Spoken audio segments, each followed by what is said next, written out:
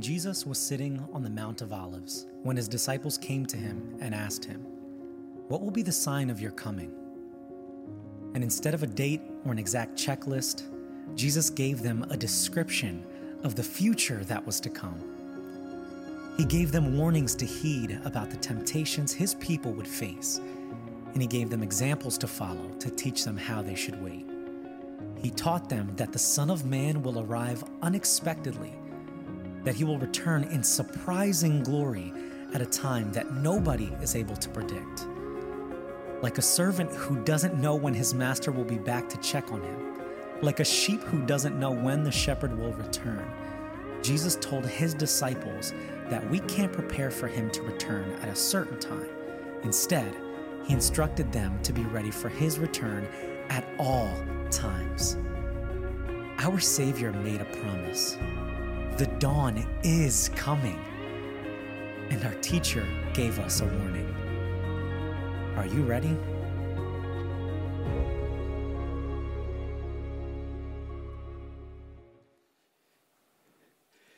Well, I have already thoroughly entered in.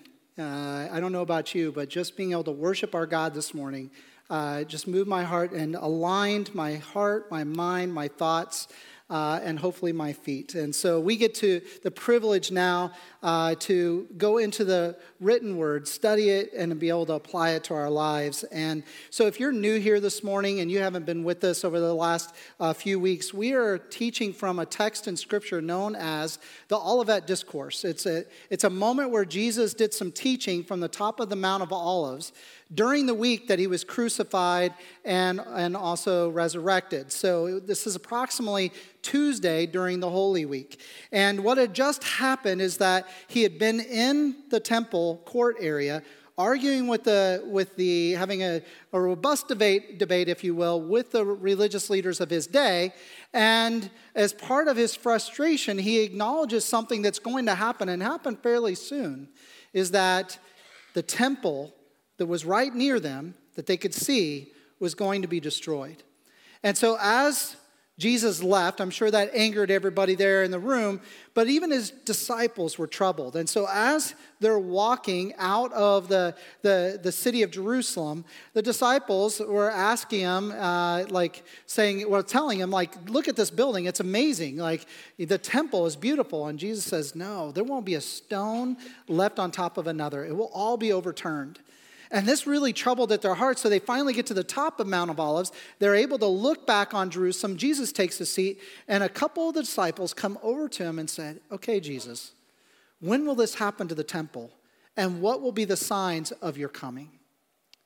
And so Jesus goes on in Matthew chapter 24 and 25, answering those questions. When will the temple be destroyed, and what will be the signs of his coming? You will also find that this same text is talked about in Luke chapter 21, which will be in that text today. So let's just pray that God will use this time together. Let's align our hearts to what Jesus would share with us from this text. So Lord, we trust you.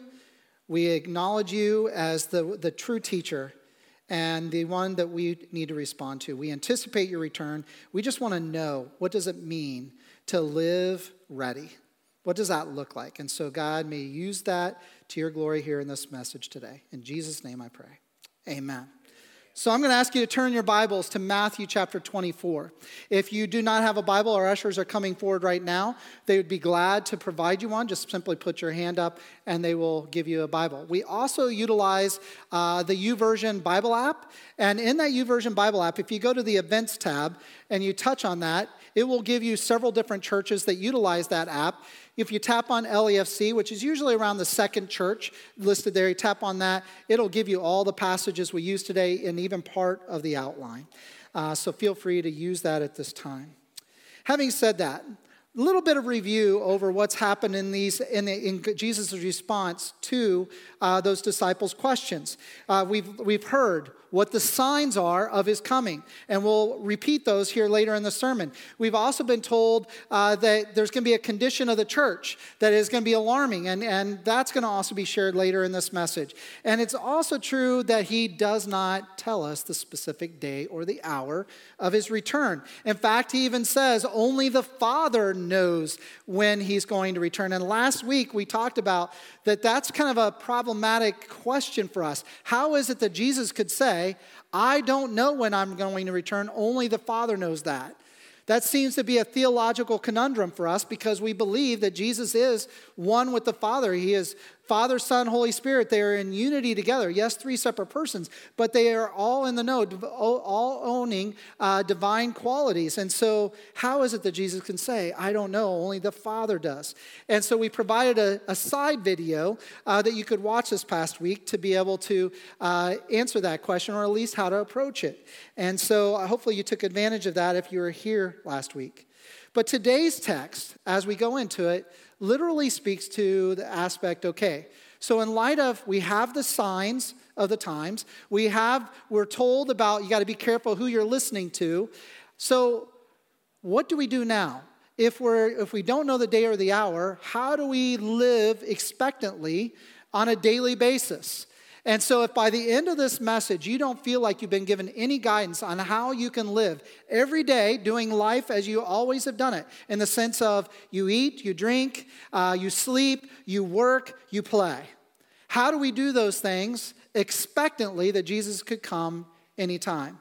And so that's where we're going today. I'm going to begin in verse 42 of Matthew chapter 24. So here we go. Therefore, keep watch, because you do not know on what day your Lord will come. But understand this, if the owner of the house had known at what time of night the thief was coming, he would have kept watch and would not have let his house be broken into. So you also must be ready, because the Son of Man will come at an hour when you do not expect him. So there's our text for today. And again, I'll go to Luke 21 here in a little bit, and we're going to touch on Nehemiah chapter 4. But let me look at verse 42 to start. So after he's talked about that there are these signs that you have to look for to know that his coming is coming near. And some of those signs might be fairly normal, and other signs might be a little bit more obvious. So let's look at what it means we are to live with anticipation and alertness until Jesus comes. All right, so that's our calling, that Jesus is saying to the disciples, you are to live your life with anticipation and alertness until he comes back. So what are we watching for? And he says, I've already given you these signs, so we're to watch for the signs. So let's go back over the signs for a moment. So last week, we were talking about, after speaking of a lot of these alarming signs, there were signs given to us in the text just before verse 42. They're quite normal. It says that there are going to be people eating and drinking excessively and working as if nothing else is going to go on, and that work is the most important thing they do. Tell me what season of life in the history of mankind that statement is not always true. So it's not going to really stand out, particularly some of those things. However, what Jesus does speak is that those things will continue to become more and more excessive. Additionally, he talks about that there will be sickness that intensifies. Now, we just came through a pandemic, and there are statements to being a triple-demic coming up. Again, I know many of us, because we can't always trust what we're being told. And there are things that were not exactly accurate going into the pandemic. But here's the reality. Jesus said sickness and severe sickness will intensify and increase as the time of the end arrives. So, if you're wanting to fight back against some of the misinformation and say there is no sickness, just so you know, be careful how far you go with your conspiracy theory concerns, because you might actually be speaking against something that Jesus says is going to happen more and more. Okay, so he mentions sickness will intensify. It also says that wars will become more common. Again, wars have happened throughout the ages. But are they becoming more common and intensifying? I would make the case, yes, it is. And the wars are becoming more and more severe as to the amount of death. Nation will struggle against nation. He says that issue will only intensify. It's nothing new. The nations have come against each other. But it is intensifying, and Jesus says that will be a marker again as time is coming to the end, that my return will be near as these things intensify. Now here's something that I find very interesting. Jesus also then goes in and spends more time describing these next two signs. And that is that there will be false teachers rising from within the church. And that the hearts of many in the church will grow cold. So that's again a sign that Jesus' coming is near. So what is he saying there? And are we seeing it today? Well, what do false teachers do? They teach falsely that which is supposedly truth. And it says they're going to come from within the church. Are we not seeing some of that today? Are churches choosing to teach the Word of God, that orthodoxy that has existed since the Scriptures were given to us, are they not shifting away from it? As they discover that Scripture is becoming more and more an exception to how society sees the world? Because the world is starting to struggle with some of the timeless truths that are written here. The church is wrestling with, well, we don't really like being so different from the rest of the world. And we don't like the rest of the world looking at us as, why are you so different?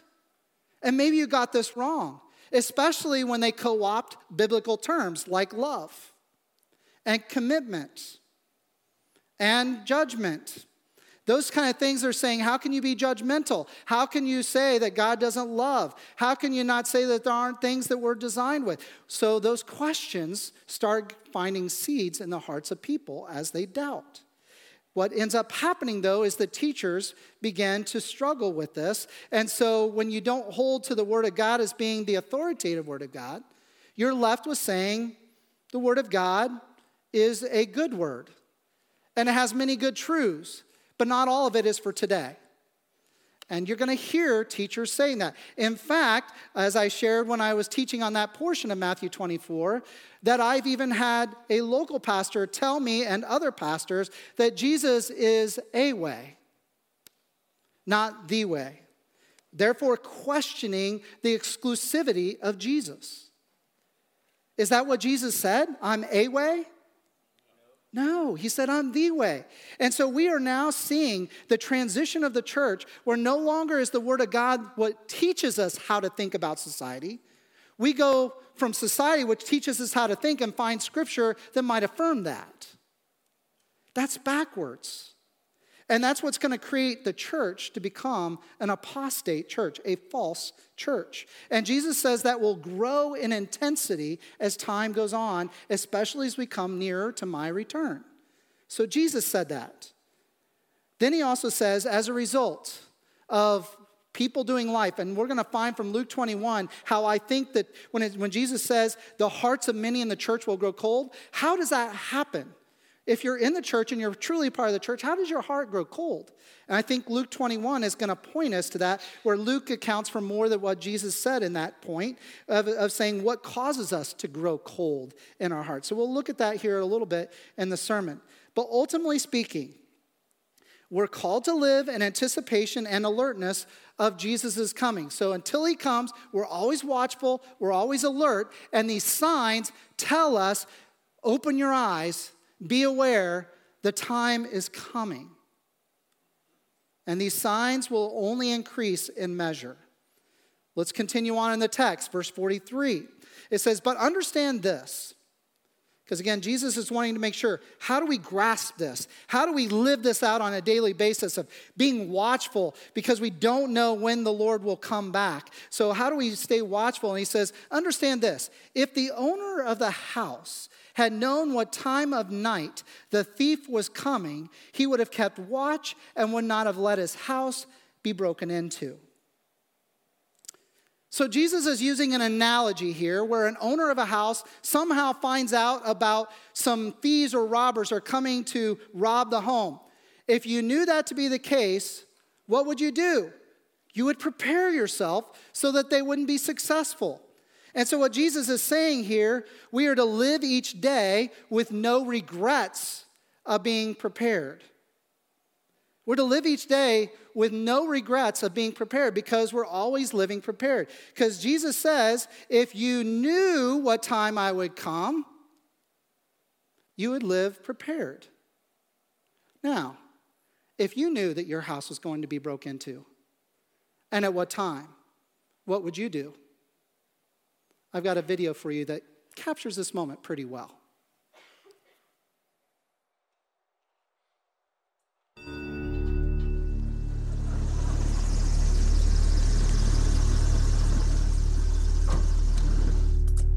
Okay, we'll check it out first. We can always come back for the truck.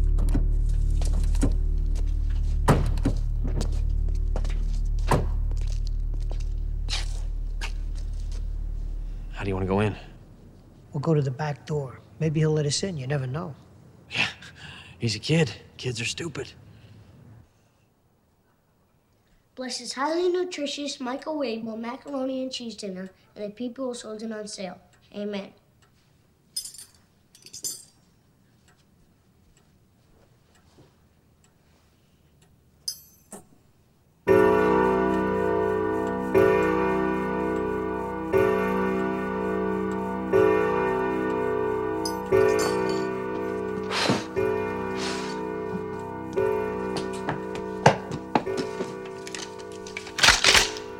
This is it. Don't get scared now.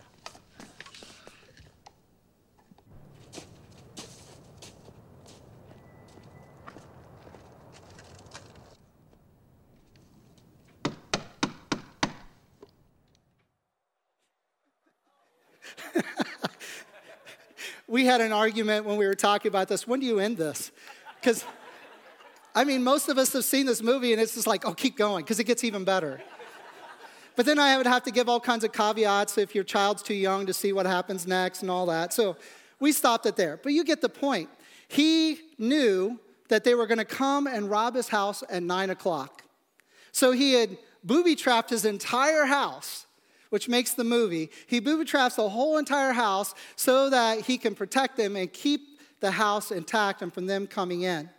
That's what he did. So now I pose the question back to you. If you knew your house was going to be broken into, and you knew at what time, what would you do to prepare yourself for that so that your house would not be broken into? And I kind of did this exercise for myself, and I'm thinking, well, first of all, I'd pray, Lord, give me wisdom on how to handle this. Also, then I would I would make sure that my family was not home. I would light up my entire house like a Christmas tree. I'd tell all my neighbors to turn their lights off and get their phones out to record what happens at my house at that time. I probably should call the cops, and I would make sure that I had plenty of self-defense options near me. And you can decide what those things might be. But the point is, none of us know when we're going to be robbed, right? And Jesus knows that.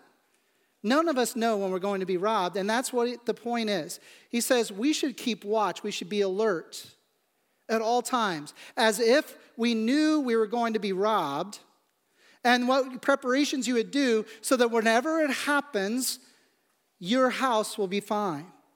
That's the kind of spirit that Jesus says is required for daily living in regards to his coming. We don't know when his coming is going to happen. But we should live our life that regardless of when he comes, we're good for it. That he can come and we're ready to go. But therein is the challenge, isn't it?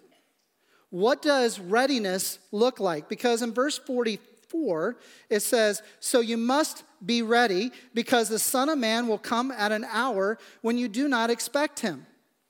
So what does living ready look like? So I want us to go to Luke chapter 21. So if you can go there with me.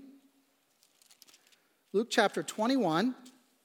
So it's just to the right a little bit. We're going to be in verse 34 to 36. Again, same moment, same occasion that Matthew 24 and 25 is Luke 21. So what Matthew did not include in the conversation, Luke does. So verse 34, Jesus says, be careful, or your hearts will be weighed down with carousing, drunkenness, and the anxieties of life. And that day, his return will close in on you suddenly like a trap. Again, if you're carousing, you're acting in drunkenness, or your anxieties are all about life, the return of Christ will feel like a trap. Verse 35, for it will come on all those who live on the face of the whole earth, both believer and non-believer, and be always on the watch and pray that you may be able to escape all that is about to happen and that you may be able to stand before the Son of Man.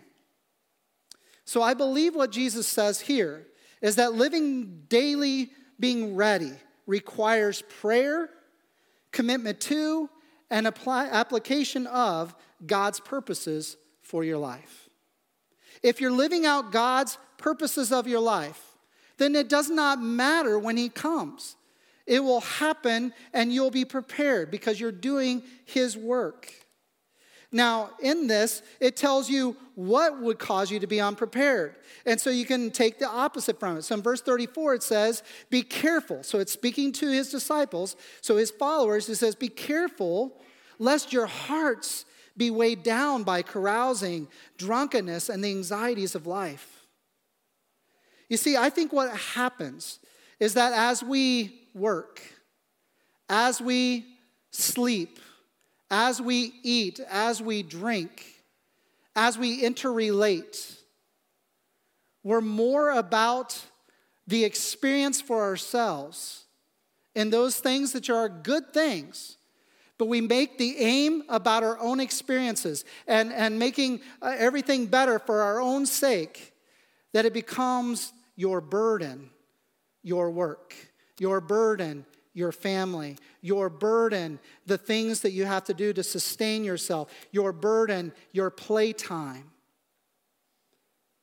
I mean, the reality is we let the things of this world that are not necessarily wrong in and of themselves, but when they take an inappropriate level of values in our life, they become something that becomes your anxieties. Why do you think our society is so anxiety-driven? So much of it, not all of it necessarily, but so much of it is rooted in misplaced values and purposes. We sleep and eat and drink to our own pleasure with no purpose behind it other than experiencing the fun of it. We work just so that we can provide the ability to play. What if we flip this on its head, which I believe is what Jesus is teaching? What if we did our sleeping, our eating, our drinking, our working, and our leisure to serve God's greater purposes? What if? Then our burdens would no longer be about those items, would it? Our burdens would become the burdens of God. And what's his burden? I've given you another day to proclaim my name before people that need to hear him. Not only here, but across the world. All people, all places. And if we become burdened for that, then we're going to apply it, and therefore, what's upon God's heart is upon our heart. And so whenever God chooses to send Jesus to come back, we're good with it because we're aligned with his works. So if we're pursuing life's opportunities to the pleasure of God, then our purposes as we sleep and as we eat and we drink and we work and we play and we relate is all to give God glory. So we then talk about things like when I'm doing my plaything, like when I go and golf, because I love to golf. And when I go golfing, sometimes I'm golfing with people who have burdens. Lord, how can I use this to benefit them, to understanding you more? And still get a golf. That's a good thing, right? We're all going to spend time with families here in the next few weeks, and we're going to gorge ourselves with turkey, stuffing, and pumpkin pie. Mashed potatoes with some gravy on it. Making you hungry, right? But what if we approach that Thanksgiving meal, still getting to do it, but having prayed up and say, God, is there somebody at that table that I sit with that I can be a blessing to, and point them to Jesus a little bit more than what they knew the day before? Because your burdens are God's burdens, not just for your own pleasure. So I believe what I see here is a pattern that Jesus speaks to about what it means to be ready. And that pattern, I believe, is similar to what Nehemiah gives his people that he's leading and rebuilding Jerusalem. So to give context, because I don't have time to read it all, but in Nehemiah chapter 4, Nehemiah has been sent by the king of Babylon back to Jerusalem to rebuild it. And so he's rebuilding Jerusalem with the permission of the king. And as he's rebuilding, some of the old adversaries of Israel start showing up. All the neighboring small nations are like, hey, did you hear Jerusalem's being rebuilt? Yeah, some guy Nehemiah is doing it. And that's a threat because in all their history books, they know that the nation of Israel was a nemesis to them. Many of them used to be great nations and now are small because of Israel. So they didn't like Jerusalem being rebuilt. Word of this gets to Nehemiah. So what does Nehemiah do? Nehemiah prays. He prays. He starts off with prayer. And then he's like, okay, now that I've prayed and we're trusting in God, we also have to be prepared and we need to watch. So he has half the people watching and half the people building. Because they don't know when the adversary might show up. And then it even says those who are building had the tool in one hand, the tool to rebuild the walls, and their sword in the other hand. So even they were ready that if any moment, if the enemy came, they were ready to do battle. He closes in verse 23 saying that they even ate, drank, and slept with their weapon at their side. So it did not matter whenever the enemy would come, they'd be ready to defend Jerusalem. That kind of readiness, regardless of whatever's going on in your life, they were working, they were interrelating, they were spending time as families. All of that's in that text. But all the time, they were ready for whenever the enemy would come. So Jesus tells us that we're to be ready all the time, which means that if we're walking with him and we're serving his purposes, it's like having the sword at our side, always ready that if an enemy came, we could defend. So I believe what I've discerned is a pattern from Nehemiah and from what Jesus is teaching about preparedness. And so I'm going to call this the steps to living ready for Jesus' return. All right, the steps to living ready for Jesus' return. First step is this. You begin each and every day in prayer. Begin each and every day in prayer because prayer will lead to purpose. If you begin your day praying, Lord, today I know I've got to go to work. And there's this particular person I have to work with that's going through a hard time. How can you use me in their life? Or God, I've got to go to work and I have to work once again another day with this person I do not like working with. God, how can I begin to show Jesus to somebody I don't even enjoy? Or God, at the end of this day, I have a family meal and one of my family members is really struggling right now. God, what does that meal look like, knowing that issue? If we begin each day with prayer, it will lead to the purposes of God because now we're aligning our heart with him. And if we know and are leaning towards the purposes of God, then number 2 comes into play. Purpose, if we're purposefully living, as prayer leads us into, will lead us to preparedness. Because if we're living out the purposes of God, then it doesn't matter to us when Jesus returns. Because we're serving his purposes. And he will come at an hour we don't know and be like, great, you were doing exactly what I wanted all the way to the end. So prayer leads to purpose. Purpose leads to preparedness. And preparedness, it leads to excitement. It leads to excitement for Christ's return because we are ready. Why is it that much of the church does not live with excitement about the idea of Christ's return? I believe it's this. Because I believe that living for Christ daily means that we welcome that return. We don't fear it. If we're not living for him, our purposes aren't aligned towards him, we're not praying about our days with him, then our preparedness is lower, and therefore we're going to fear his return. Because if he showed up, as Jesus says, it's going to feel like a trap to you. You feel caught. Is that how the return of Jesus is supposed to feel? That you feel like you got caught in a trap, exposed and now vulnerable? No. I believe we often lack excitement or desire for his return because we are not ready, since our burdens lie elsewhere.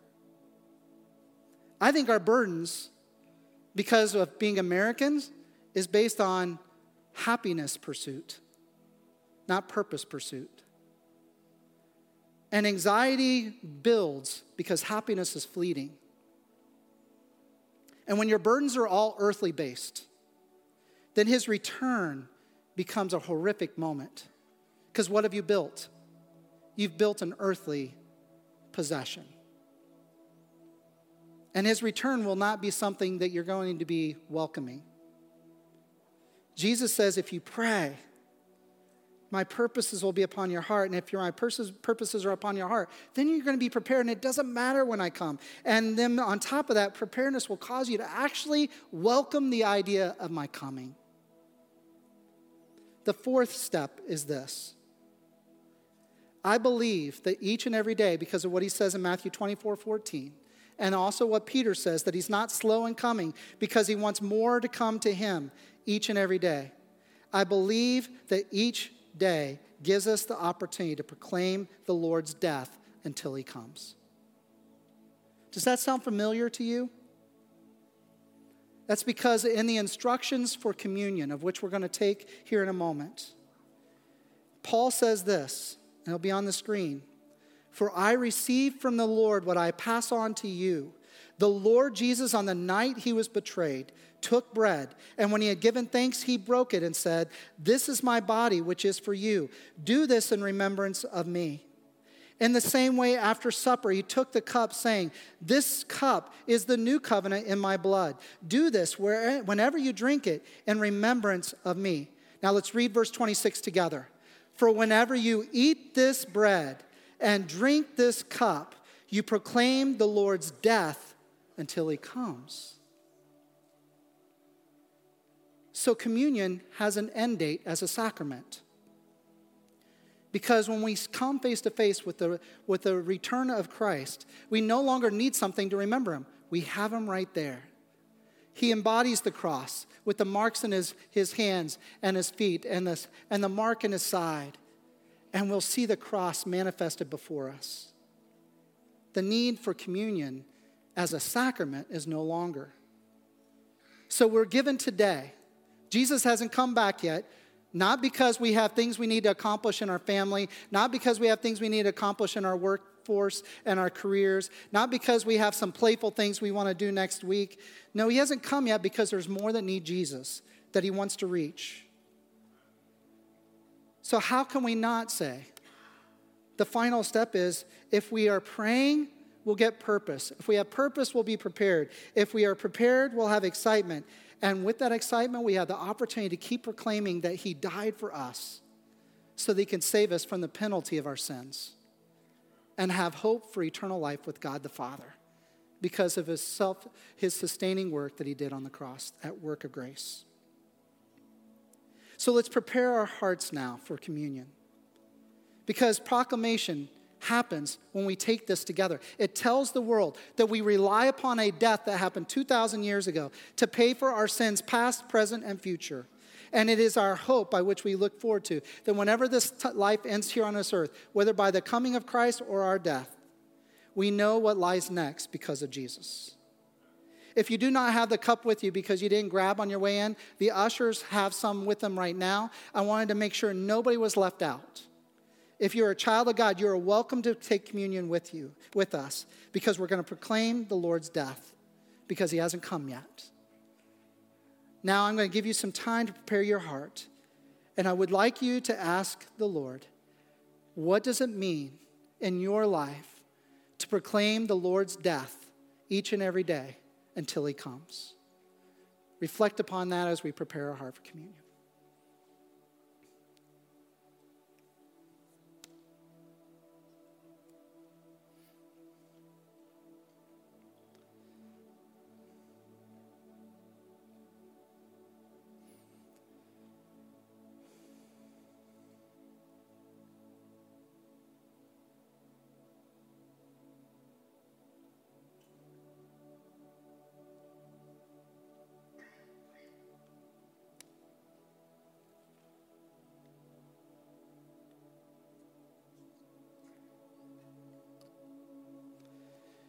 as this text says, on the night that Jesus was betrayed, he took some bread, he broke it, and said, "This is my body, which is for you.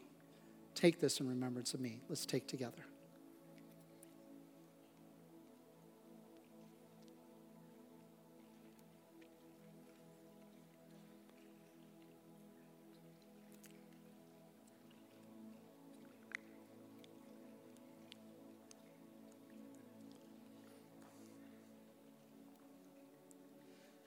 Sometime later, at that same table,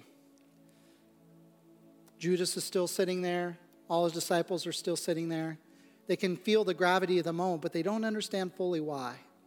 Then Jesus' next words cuts through like a spear. And he says, "This cup is filled with the fruit of the vine. This is my blood, which is shed for you as a new covenant, an all-sustaining covenant, a perfect blood, not a temporal sacrifice, but a permanent one.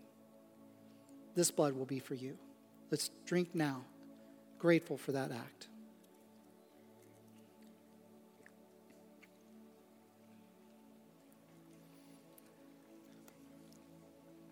Thank you, Jesus. Thank you, Jesus, for faithfulness, obedience. And thank you for giving us purpose to why we live and have this day. In your name I pray, Jesus. Amen. Amen. Well, let's stand together, and in this month of Thanksgiving, let's sing a song of thankfulness to our God.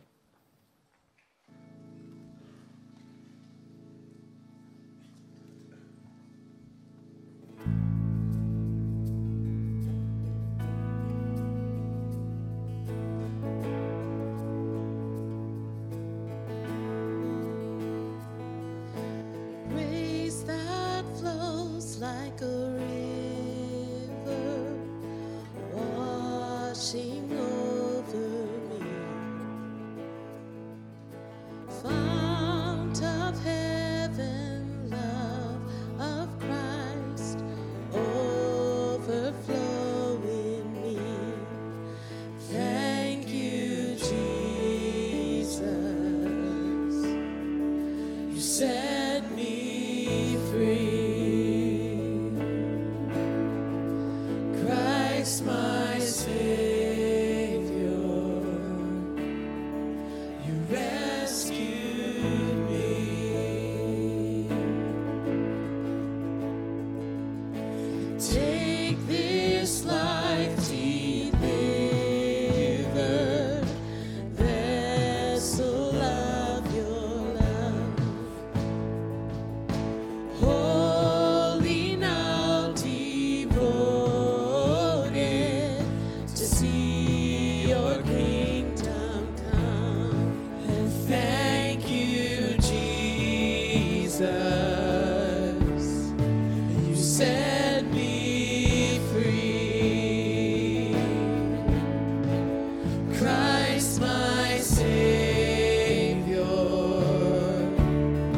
you rescued me. Thank you, Lord. Thank you, Jesus. You set me free.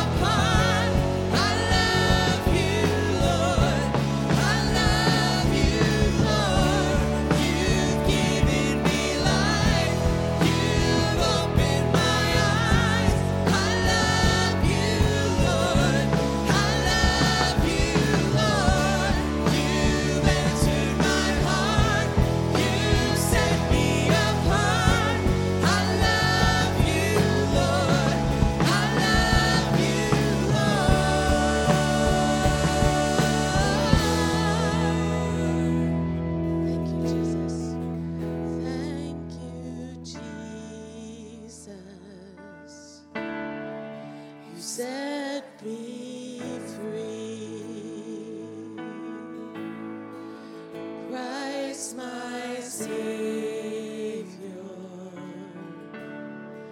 You rescued me.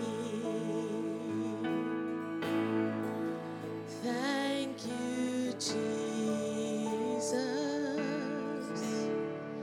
You set me free.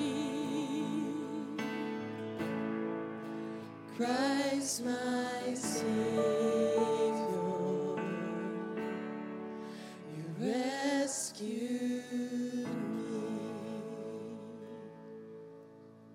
So I was given a mantra when I was 18 years old about how to approach life. And this mantra was this: be ready to preach, pray, sing, or die in a moment's notice. And let me tell you, I've had to live by that mantra many times where things happen and I didn't expect. But that's what preparedness looks like, is that regardless of what happens, you're prepared to do whatever God is having happen in that moment and to participate with him. And so this is an invitation to you to begin each day to pray. It's like, Lord, align my purposes to you this day. And then when we have that, preparedness comes, and so does excitement. And then it gives us opportunity to proclaim him every day that we can. And so having said that, I felt like the best way to close the service is to say the Lord's Prayer together. And so if you know the Lord's Prayer, you'll know that it points to something greater. And so it says this, and we're going to do this together, and it's going to be on the screen in the King James Version. Our Father, who art in heaven, hallowed be thy name. Thy kingdom come, thy will be done on earth as it is in heaven. Give us this day our daily bread, and forgive us our debts as we forgive our debtors. And lead us not into temptation, but deliver us from evil. For thine is the kingdom and the power and the glory forever. Amen. Amen. May his kingdom come. So if you would like to talk with someone, we'll have people in the encounter room to be glad to talk with you. I also want to make a personal invitation on Wednesday night to help us, again, be more prepared.